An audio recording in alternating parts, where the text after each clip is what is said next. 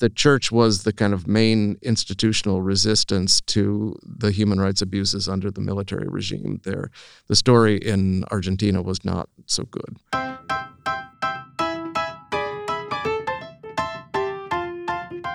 Welcome to another episode of This Catholic Life. Conversations about life's ups and downs, big and small, how we deal with every situation imaginable, whatever life throws at us, but still manage to be sensible, practical, and joyful. Today's show is about politics, society, culture, and religion, how they mix or don't mix. And before I introduce our special guest today, I have a co-host, a special ring-in co-host, Matthew Tan. Welcome, Matthew. Hi, Peter. Thanks very much for having me. That's all right.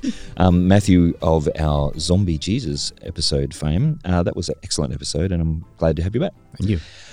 And also in the studio, William Kavanagh, Professor in Catholic Studies at DePaul University.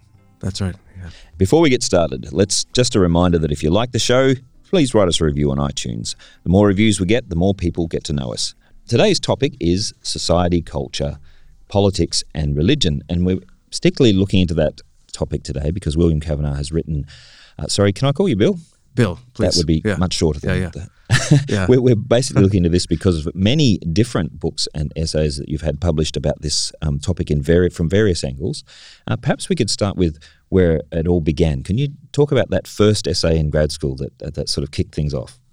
Oh, I was doing a course on political liberalism and in the political science department, and kept reading that liberalism came out of the fact that you couldn't have public religion without people killing one another. Right. And the wars of religion in Europe were that was the kind of boogeyman. Right. And so I started writing about this and looking at the history and discovered that Catholics were killing Catholics and Protestants were killing Protestants in the so-called wars of religion. So I thought, something else might be going on here. Yes. And so I started looking at the whole creation of the concept of religion, which comes about in about the same period. Oh, really? And so what did they have before that? They obviously had some kind of thing we describe as religion before that. So yeah, religion was, it comes from a Latin term, religio, and it basically means any kind of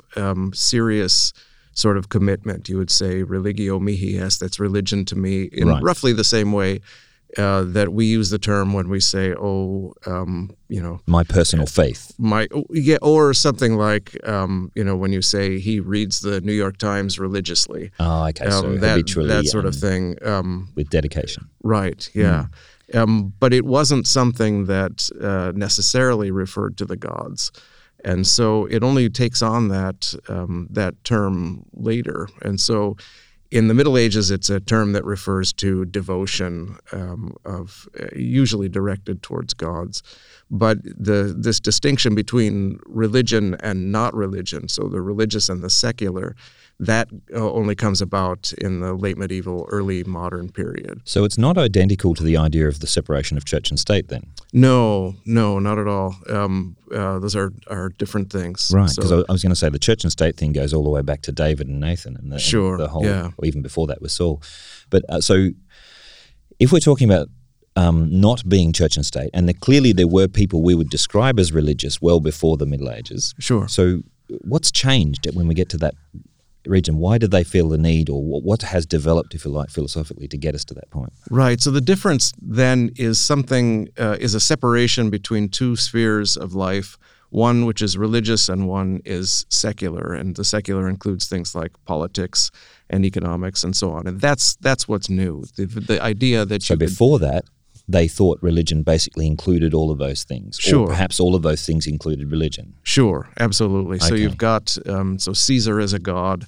You've got distinction between church authorities and civil authorities, but you don't have a distinction between some people that take care of the God business and other people that don't. The kings were, invested liturgically and so on. Right. So you don't have these kinds of distinctions until the modern period, and it comes about as a result of this, centuries-long contest between the civil and the ecclesiastical authorities, which has been going on since, the 4th century when Constantine the emperor becomes a Christian. And so there's this struggle, and eventually the civil authorities win, And so religion is this category of things that now the church can take care of, which is essentially separate from politics and economy and all of those kinds of things. So it's a way of taking the church and saying, you go over there and mind your with own all business. those complicated Exactly. and seemingly pointless arguments that you're having. Right. And lots of frustration comes out as you see history unfold with the princes who go, look, these religious guys just need to sort it out, get along, and stop interfering with my rule, kind of thing. Right. Although princes for a long time still maintain that they are in some way responsible for God's reign on earth. Right. But eventually it becomes this kind of thing where you're going to take all of the God business and put it off to the side. Right. So would it be fair to say that in this conception of religion, religion is sort of seen as a category or a kind of naughty corner designated by the princes to, put the church in, quote unquote, its place? A naughty corner. I like that. Exactly.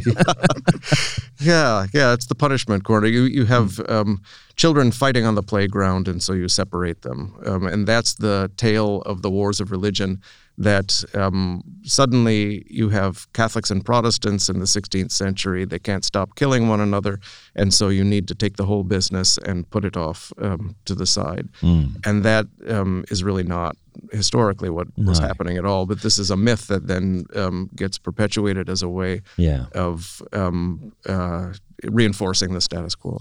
I was a Lutheran minister for a little while, and even while really reading the histories as a Lutheran, you'd see that princes were swapping sides and religions equally, just with political alliances. Sure. And it was completely about using Luther as a kind of a banner for the rebellion against the emperor, and the others using Catholics as a banner for their particular cause. So, yeah. Right. So you have Cardinal Richelieu making a pact with the Lutherans, the Swedes. Yeah. So the 30 Years' War is largely the two Catholic dynasties fighting one another, the Bourbons and the Habsburgs. Right. So, yeah. Just those dang Catholics. This is something that you wrote in that first article. And can you remind us what the title of that article was, just for the sake of our listeners who want to do further research into this? It's called A Fire Strong Enough to Consume the House. Right. And you expanded on this idea into a book-length study, didn't you, in The Myth of Religious Violence? Right. Was there something in that book that you did not do in your earlier work that you actually you thought was a significant contribution that you wanted to expand upon? Sure. So the Wars of Religion is chapter 3 in that book.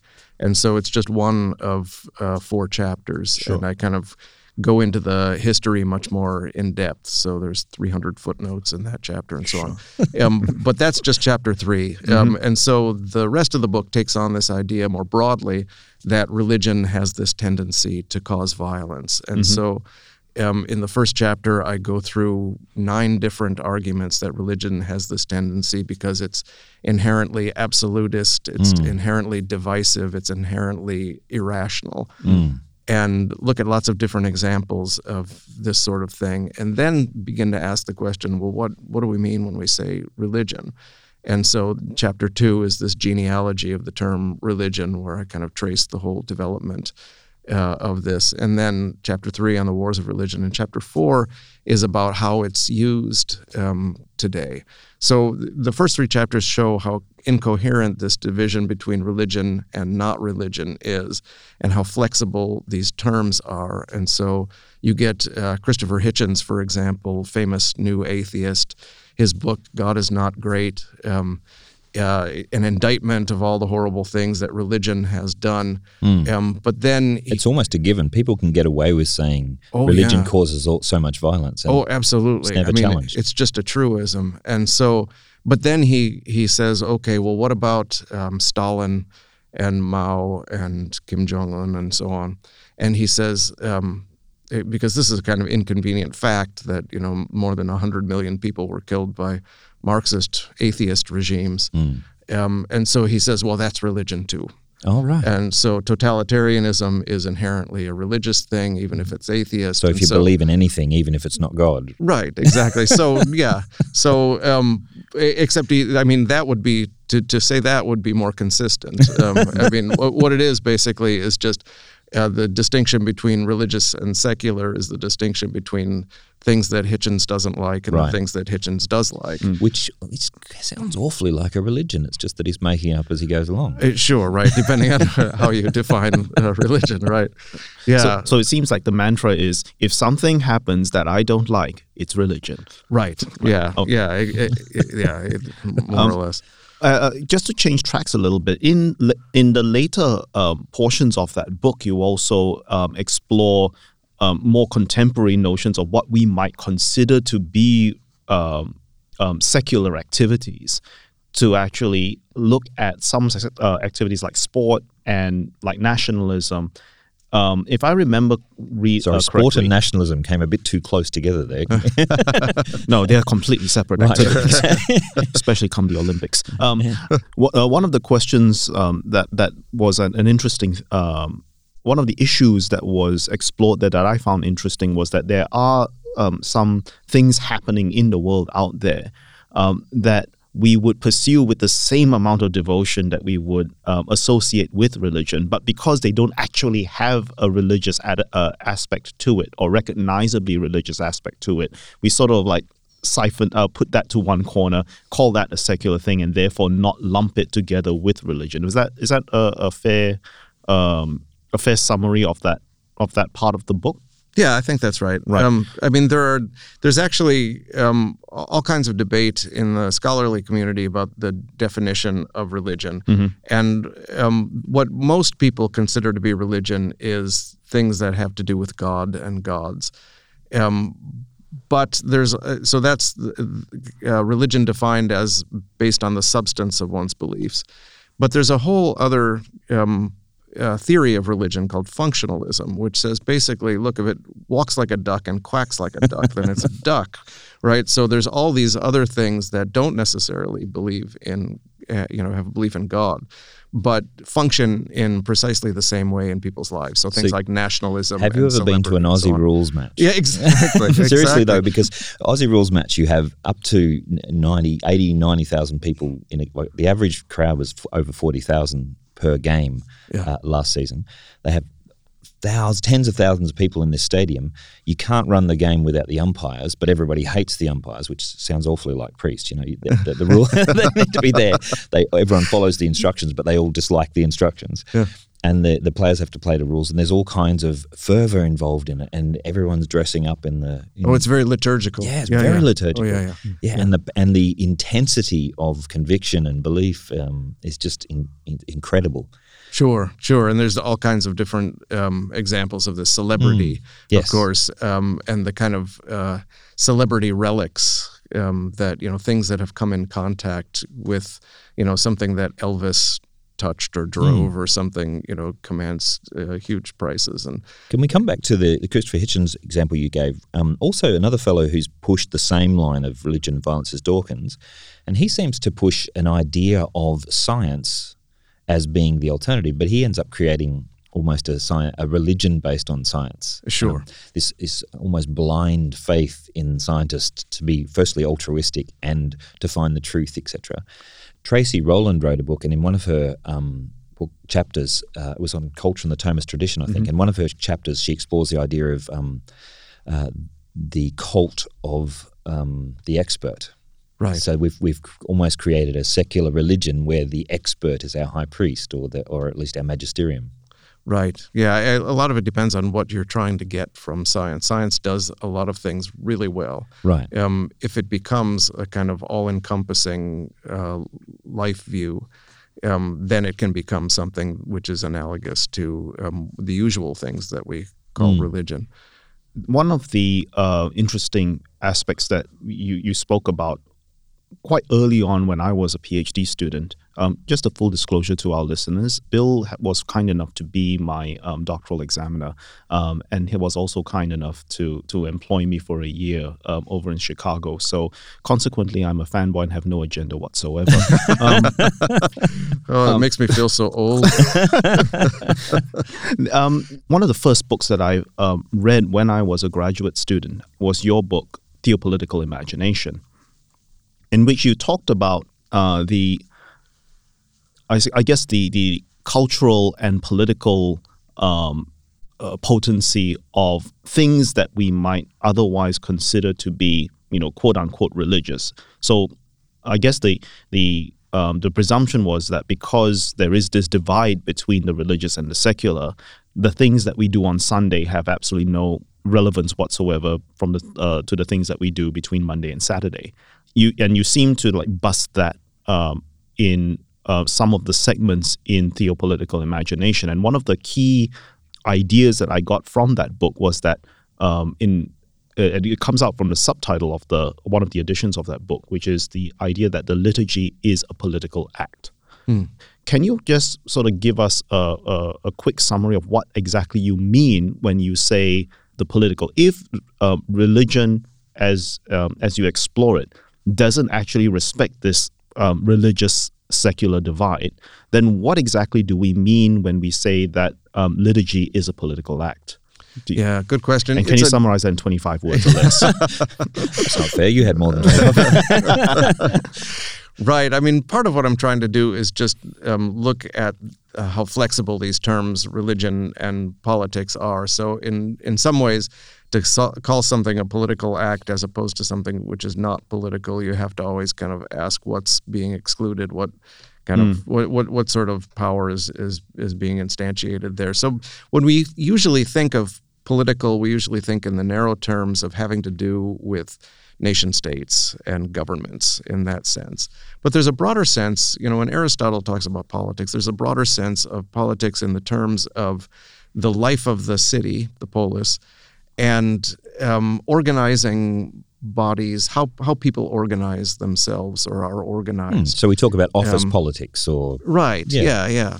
Which can sound pejorative, but doesn't necessarily need to be. Yeah, and so just because it's awful doesn't mean it has to be. Exactly. Unlike church politics, which is nourishing to the soul. Right. There's no such thing as church politics. Right, yeah.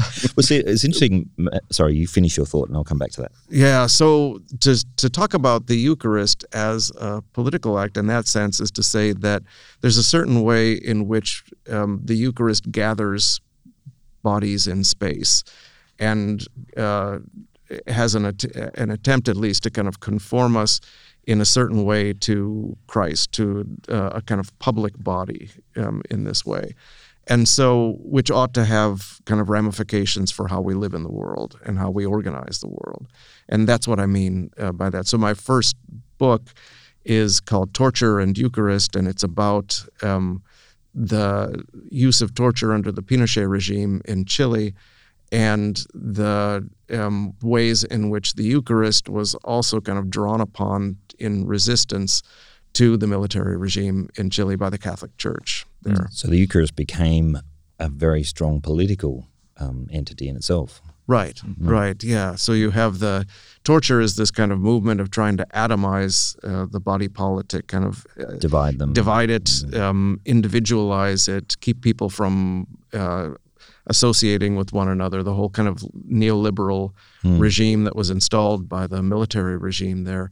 And Eucharist is a way of bringing people together, gathering them in this way. It seemed to happen perhaps not similar, but parallel sort of thing in Poland when Pope John Paul II was involved in the Solidarity movement. The communists kept trying to crush the religious element and sort of make it the state, their conduit, if you like, of their religious urge or their belief system, and it kept coming back to the faith. And the faith in Poland was so strong because of that was what unified them, right? And so it ended up the wall falling. So. And while we are on the topic of the book Torture and Eucharist, so you explore that idea, not just that the Eucharist is a political act, but that the act of torture, which is we normally associate to politics, is also in and of itself a religious and liturgical act. Would that be fair? Right. Yeah, I call it a kind of anti-liturgy right. In some sense, because you're kind of doing this ritual movement on bodies in order to have this kind of public effect. People think of torture as something that's done to extract information, and one of the things I found, I lived in Chile in a poor neighborhood under the military regime, and one of the things that I found both then and then later on doing research is the way in which torture is the creation of an imagination. It really has very little to do with gathering information. It's more about it's terrorism, really. It's exactly kind of spreading fear and anxiety in the body politic through these kinds of techniques acts on bodies, and it's largely symbolic. Yeah. And a small amount of particular violence ends up having a massive effect because of the way it's done and the way it's promulgated and those sorts of things. Right. Can I bring you back to something, Matthew? You raised the issue of the liturgy being a political act, but we've already looked at in your Redeeming Flesh book on the zombie Jesus. I'm not marketing this, by the way. No, it's all right. But we've looked at that in our episode on the zombie Jesus, that the more religion gets shoved into the sort of the private sphere, and you're allowed to believe anything you like so long as it doesn't actually affect anything, and they push and push and push, what we're seeing is that religious themes, particularly Christian themes, are surfacing in popular culture. Right. And it seems to be that you're saying, well, it was there all along. Right. I think that's right. I mean, it's like Chesterton said, or is reputed to have said, when people stop believing in God, they'll believe in anything. And I think that's really true. There's a kind of inherently worshiping aspect. Human beings are inherently worshiping creatures, and if they don't worship God, then their worship is going to kind of fall on all kinds of items that are not God. This brings us to another theme that you've brought up, and perhaps if I can bring that out a little bit more. You talk about idols in our culture, and is this what you're talking about? That when we move away from consciously worshipping God or something of that nature, we end up focusing on other things, which then become our idols. What do we mean then by idols? Right. So, this is the book I'm working on now is on idolatry. I've been telling people the book, The Myth of Religious Violence, is aimed at a secular audience. There's no explicit theology in it.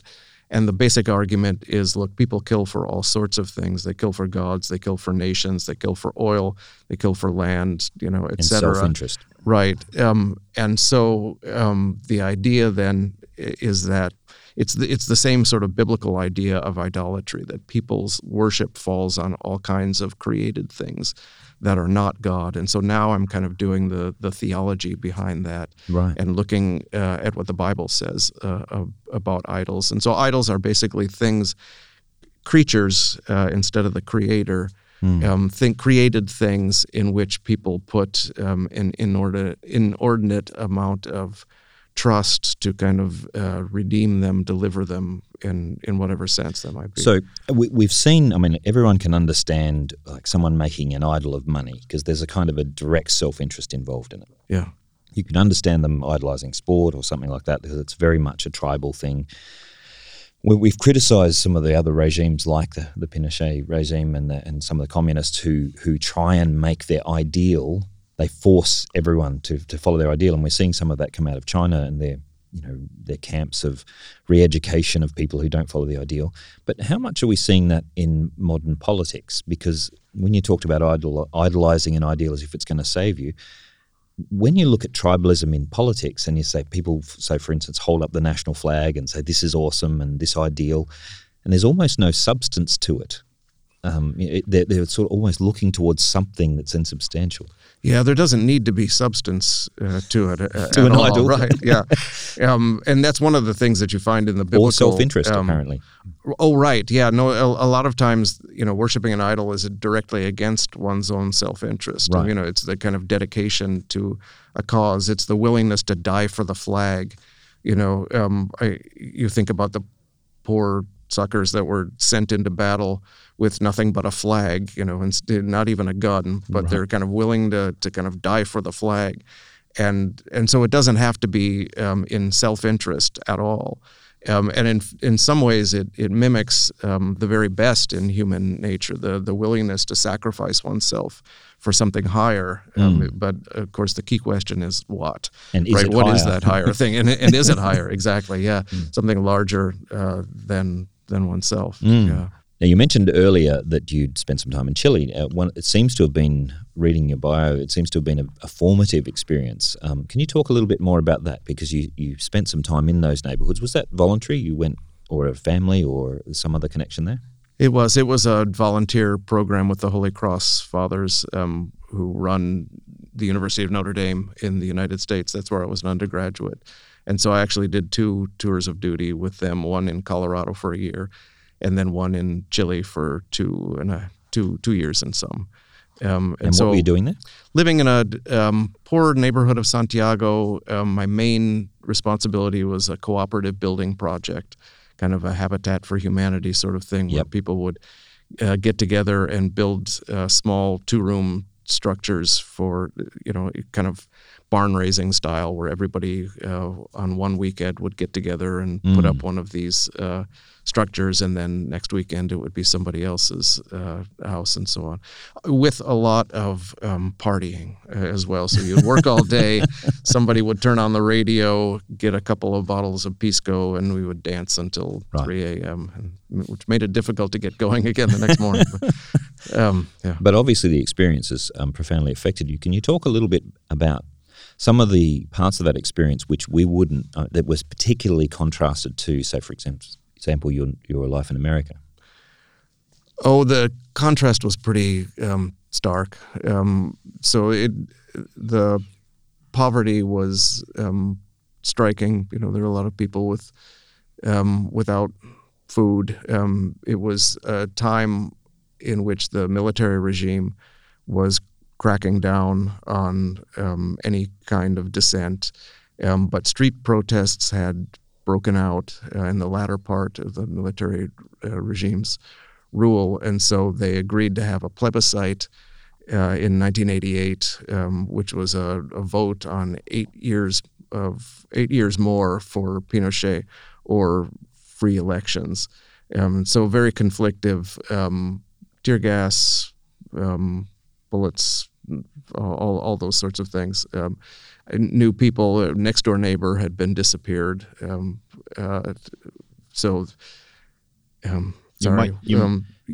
we talk about crackdowns in Australia, we're thinking about someone putting in an extra law or maybe a bit more taxation. In these sorts of countries, you're talking about people disappearing and torture, as you mentioned earlier. It's something we struggle to understand really here. Also, the poverty thing. We think of poverty as someone who's maybe on the basic living allowance or something, but poverty in those countries is absolute. It's literally unable to eat and nowhere to live, that kind of thing. How do you think that's influenced your writing and your thought processes from there? So is there something that's the key sort of? Yeah, in a lot of ways, I went to Latin America looking for a church that made a difference in the way people lived. So I was raised a fairly conventional Catholic in a suburb of Chicago, and my faith was important to me, but in a lot of ways it was an optional extra. And so I kind of went to Latin America looking for people that were living this out in a way in which it made a serious difference. And I found that in Chile. The story in Chile is a fairly happy one for the Catholic Church, although happy I'm not sure is the right word, but the church was the kind of main institutional resistance to the human rights abuses under the military regime there. The story in Argentina was not so good. So the faith was political. It was, although that word would never be used because that's what the military regime accused them of doing, of combining religion and politics. But Christianity is always involved in some sense in politics, because we are enfleshed human beings and we have to be concerned about these kinds of matters. It's interesting when the church stands up or any person stands up for the rights of an individual human being, we often get accused of playing politics. In the last year or so, we've had some votes on things such as abortion, euthanasia, things like that. And when the church has said, no, every human life has dignity and value, you're playing politics, you should stay out of politics. Well, hang on. These are human beings we're talking about, and we're not saying any particular party should be voted for. We're simply saying human beings need to be dignified and treated with the dignity which God has given them. I think this kind of ties in with that anti-liturgical theme that Bill was talking about. We're seeing in it seems as if that we are entering into a phase whereby everything is starting to become privatized, including political discourse. Is that a fair thing to say, Bill, in light of what you have written? Everything is becoming privatized. I suppose that's what saying Christianity is political is a way of kind of resisting that. Right. But again, we need to make sure that people understand that when we say that, it doesn't necessarily mean politics in the way we usually think of Correct. it. Support for a particular political party. Or in the case of, say, some extreme proponents of liberation theology ended up picking up guns and sort of joining politics by means of violence. But what we're talking about here, at least from what I'm seeing from your stuff, is that the theology of the church and their understanding of God and human beings has implications which flow naturally into their logical implications of what we believe in about human beings. Right, and I think that's really important for our life as Christians, and there's different ways it can be politicized. And I mean, in a lot of ways, I think it's unhelpful to use the term politics in this sense, because oftentimes what it can mean for the church is that the church will throw in its lot with one political party even when they say they're not. Right. And doing so in a kind of calculated way where, we begin to make calculations in terms of the politics as the art of the possible. And so we say, these guys are slightly less rubbish than the other guys. Right. And so we're going to keep silent on these issues and we're going to press these issues, and we're not explicitly going to endorse a particular party, but really, in fact, we're going to be putting the thumb on the scale for one party. And that, I think, is unhelpful. And so part of the thing that I'm trying to do is to get people away from thinking of the entirety of our politics being tied up in the nation state and governance, and think in terms more of the church as this community where we go out and try to heal the world, and not simply, when we think about what's wrong with the world, we don't only think, well, we've got to lobby our elected representatives to do something about this, that the church itself then becomes this community of healing out in the world in a way that tries to heal some of the distortions that are created by nation states and corporations and other forms of gathering people. And if we're brave enough to, maybe this is just my politics coming in, but if we're brave enough to call all of the political parties out on what they fail to do, then it might be that we don't have any options available to us, but we might, if there's enough of us demanding options, then eventually someone will have to put up an option that's actually more palatable. I think that's possible too. And we should maintain that sort of hope for the electoral process, I suppose.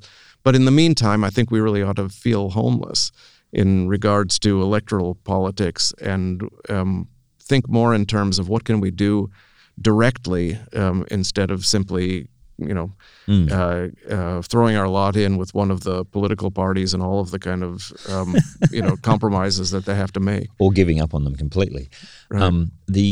It's interesting. I was just thinking about that as you spoke and thinking, I referred to AFL, Aussie Rules, as being this kind of pseudo-religious activity, but in some certain sense, politics itself, so the art of politics and the public actors of politics can become a religion in itself. So all of the various political parties, the setup is, if you've done any study on the Nazi regime and how they use the propaganda to whip up the frenzy for their particular ideals, go and sit in on some of these political rallies, you see parallels. I'm not saying they're all Nazis, but you see parallels in the fact that they're very, very focused on almost an undivided adoration for their ideal and pushing it the other way. Oh, we don't have those problems in the United States. Oh, good. I'm glad to hear that. Aussies are a bit too cynical for that to work here. So we tend to work on tearing each other down until there's no one left standing. Mm-hmm.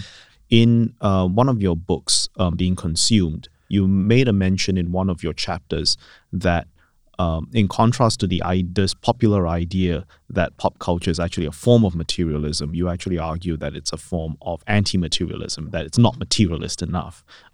Can you sort of elaborate on that a little bit, on what you mean by consumerism and pop culture and economics more generally not being materialist enough? If you think about materialism, you usually think of the kind of clinging to material objects. And a consumer society is not content with clinging to particular material objects, because in order to keep the economy moving, you have to keep wanting new and different things. And so consumerism is not just attachment to things. It has this moment of detachment, this necessary moment of detachment, where you buy something, you become disenchanted with it, and you go back to the store or back online and get something else. So we're in love with finding something new all the time. Right, yeah, the pursuit of novelty. So it's not buying, but shopping. That's kind of at the spiritual heart of consumerism. A little story or two on this. In one of the large theology classes, I asked the question, what would happen if we all stopped buying things we don't need? And it was a rhetorical question, but several of the business students in the front row had a near fit. They actually said out loud, if we stopped buying things we don't need, Australia's economy would collapse. Yeah. And I thought this was a bit ridiculous, so I went and talked to our economists, and they said, with almost all of our economy is based on us constantly needing and buying things we don't need. Yeah. And so in that sense, it's really, it's this distinction between use value and exchange value. Use value, the things that we actually need and use, and exchange value, what they can be exchanged for, and also this kind of higher symbolic purpose that material objects serve for us. And so you think about Naomi Klein's work on the brand now, and how brands over the last few decades have taken on more importance than the actual objects themselves. And so what brand you're wearing is more important than the actual value of the clothes. Right. And people, there was actually some research done by Israeli and American researchers that was published in the journal called Marketing Science.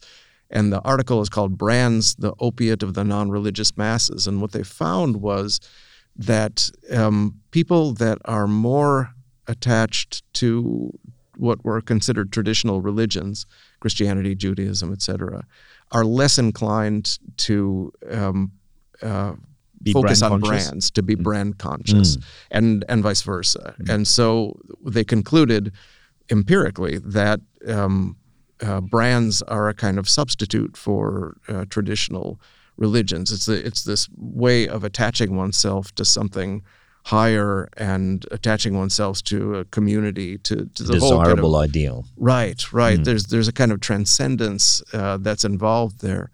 And I show shoe advertisements over the course of the last 150 years, and they begin in the 19th century being informational. You can buy shoes from James H. Johnson. And we have them for a reasonable price. Right. And early 20th century, you try to persuade people that these are good shoes, that these are at a reasonable price and they're stylish, and people are going to think that you're good for wearing them.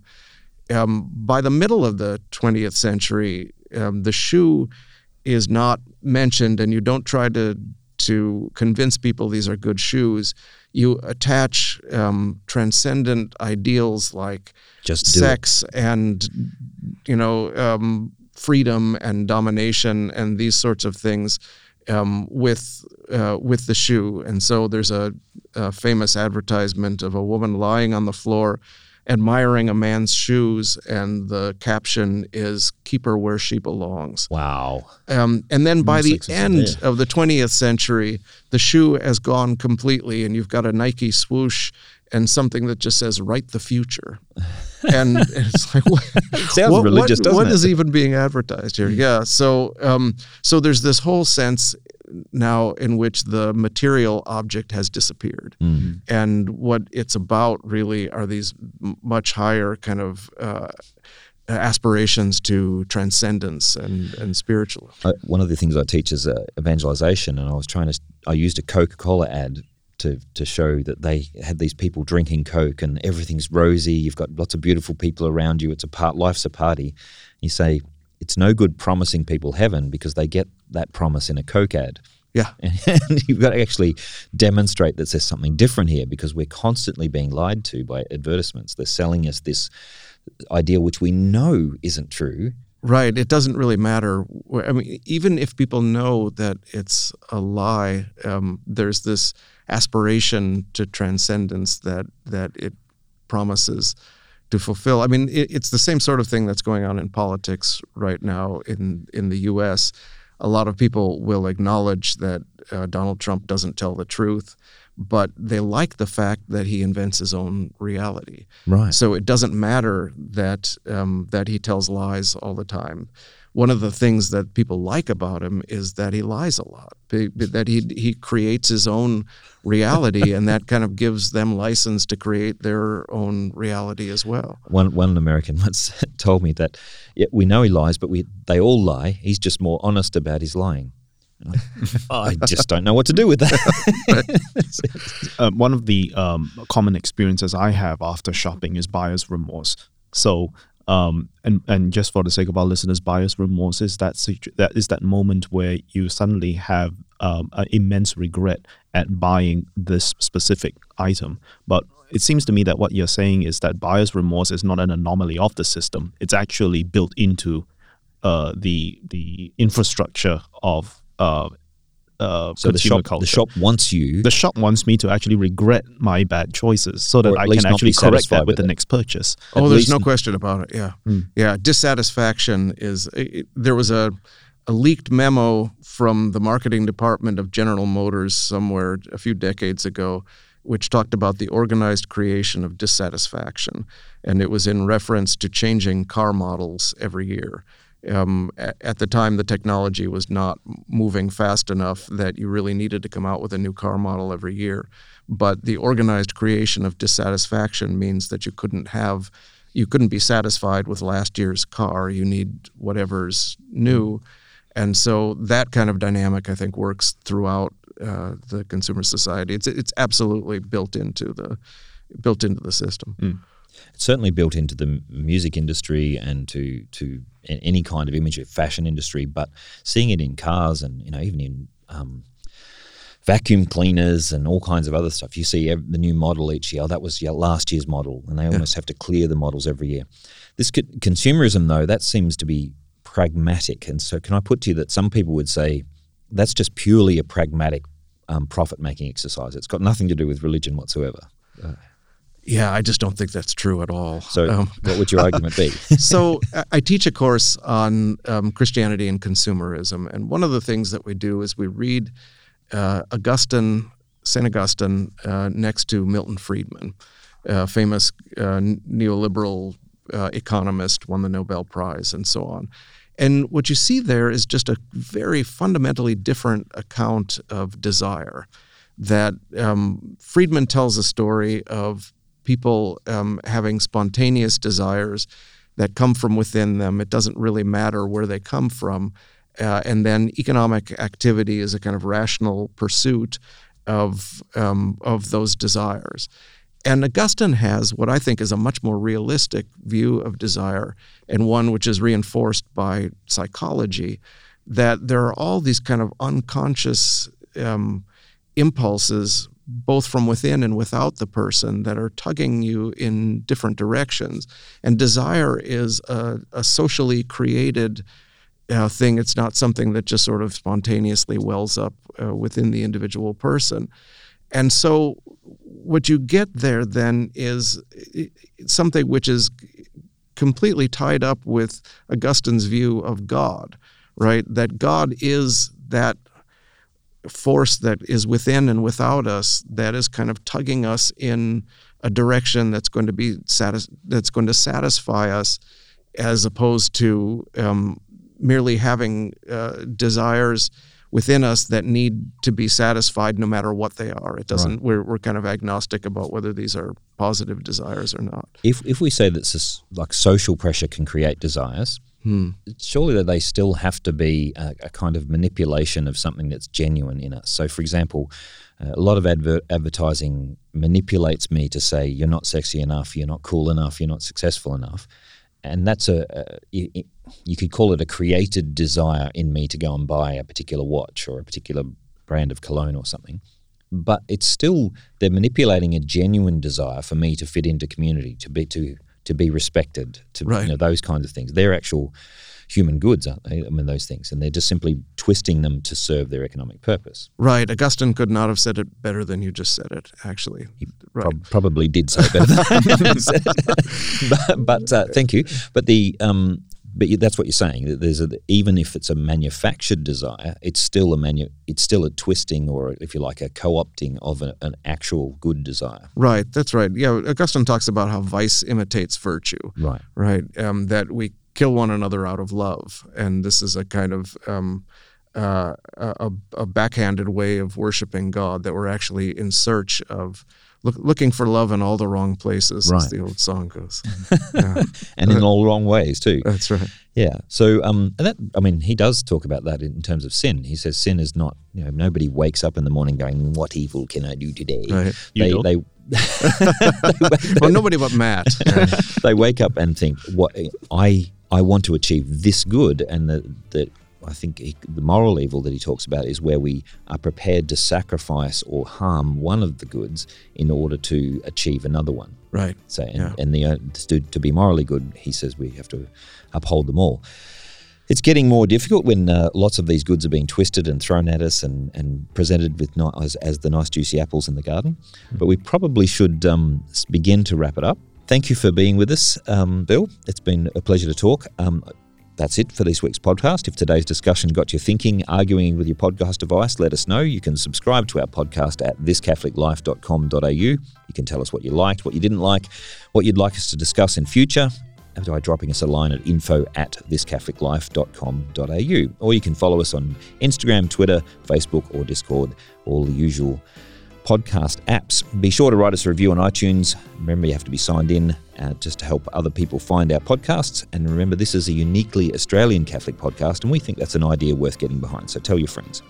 Matt, it's time for shout-outs. Who would you like to say hello to today? I would like to say hello to the editors of Macrina magazine. It's a new magazine that is coming out, or rather has come out, looking at philosophical issues from a Christian's perspective. The first issue on embodiment has just recently come out, and they are currently doing a call for papers for their second edition. So just a quick hello to Macrina magazine. Cool. Bill, anyone you'd like to say hello to? I'd like to say hello to my wife, Tracy, and my 3 boys, Finian, Declan, and Eamon. We all visited Australia together when the boys were little in 2006, and have tremendously fond memories of that time there. So I'm going to bring some Tim Tams and some Lamingtons home for them, and I can't wait to see them. I've noticed that when Americans go back, they take Tim Tams and Ice Phobos and Lamingtons. They don't tend to take Vegemite. Anyway, that's all for now. Thanks for listening to This Catholic Life.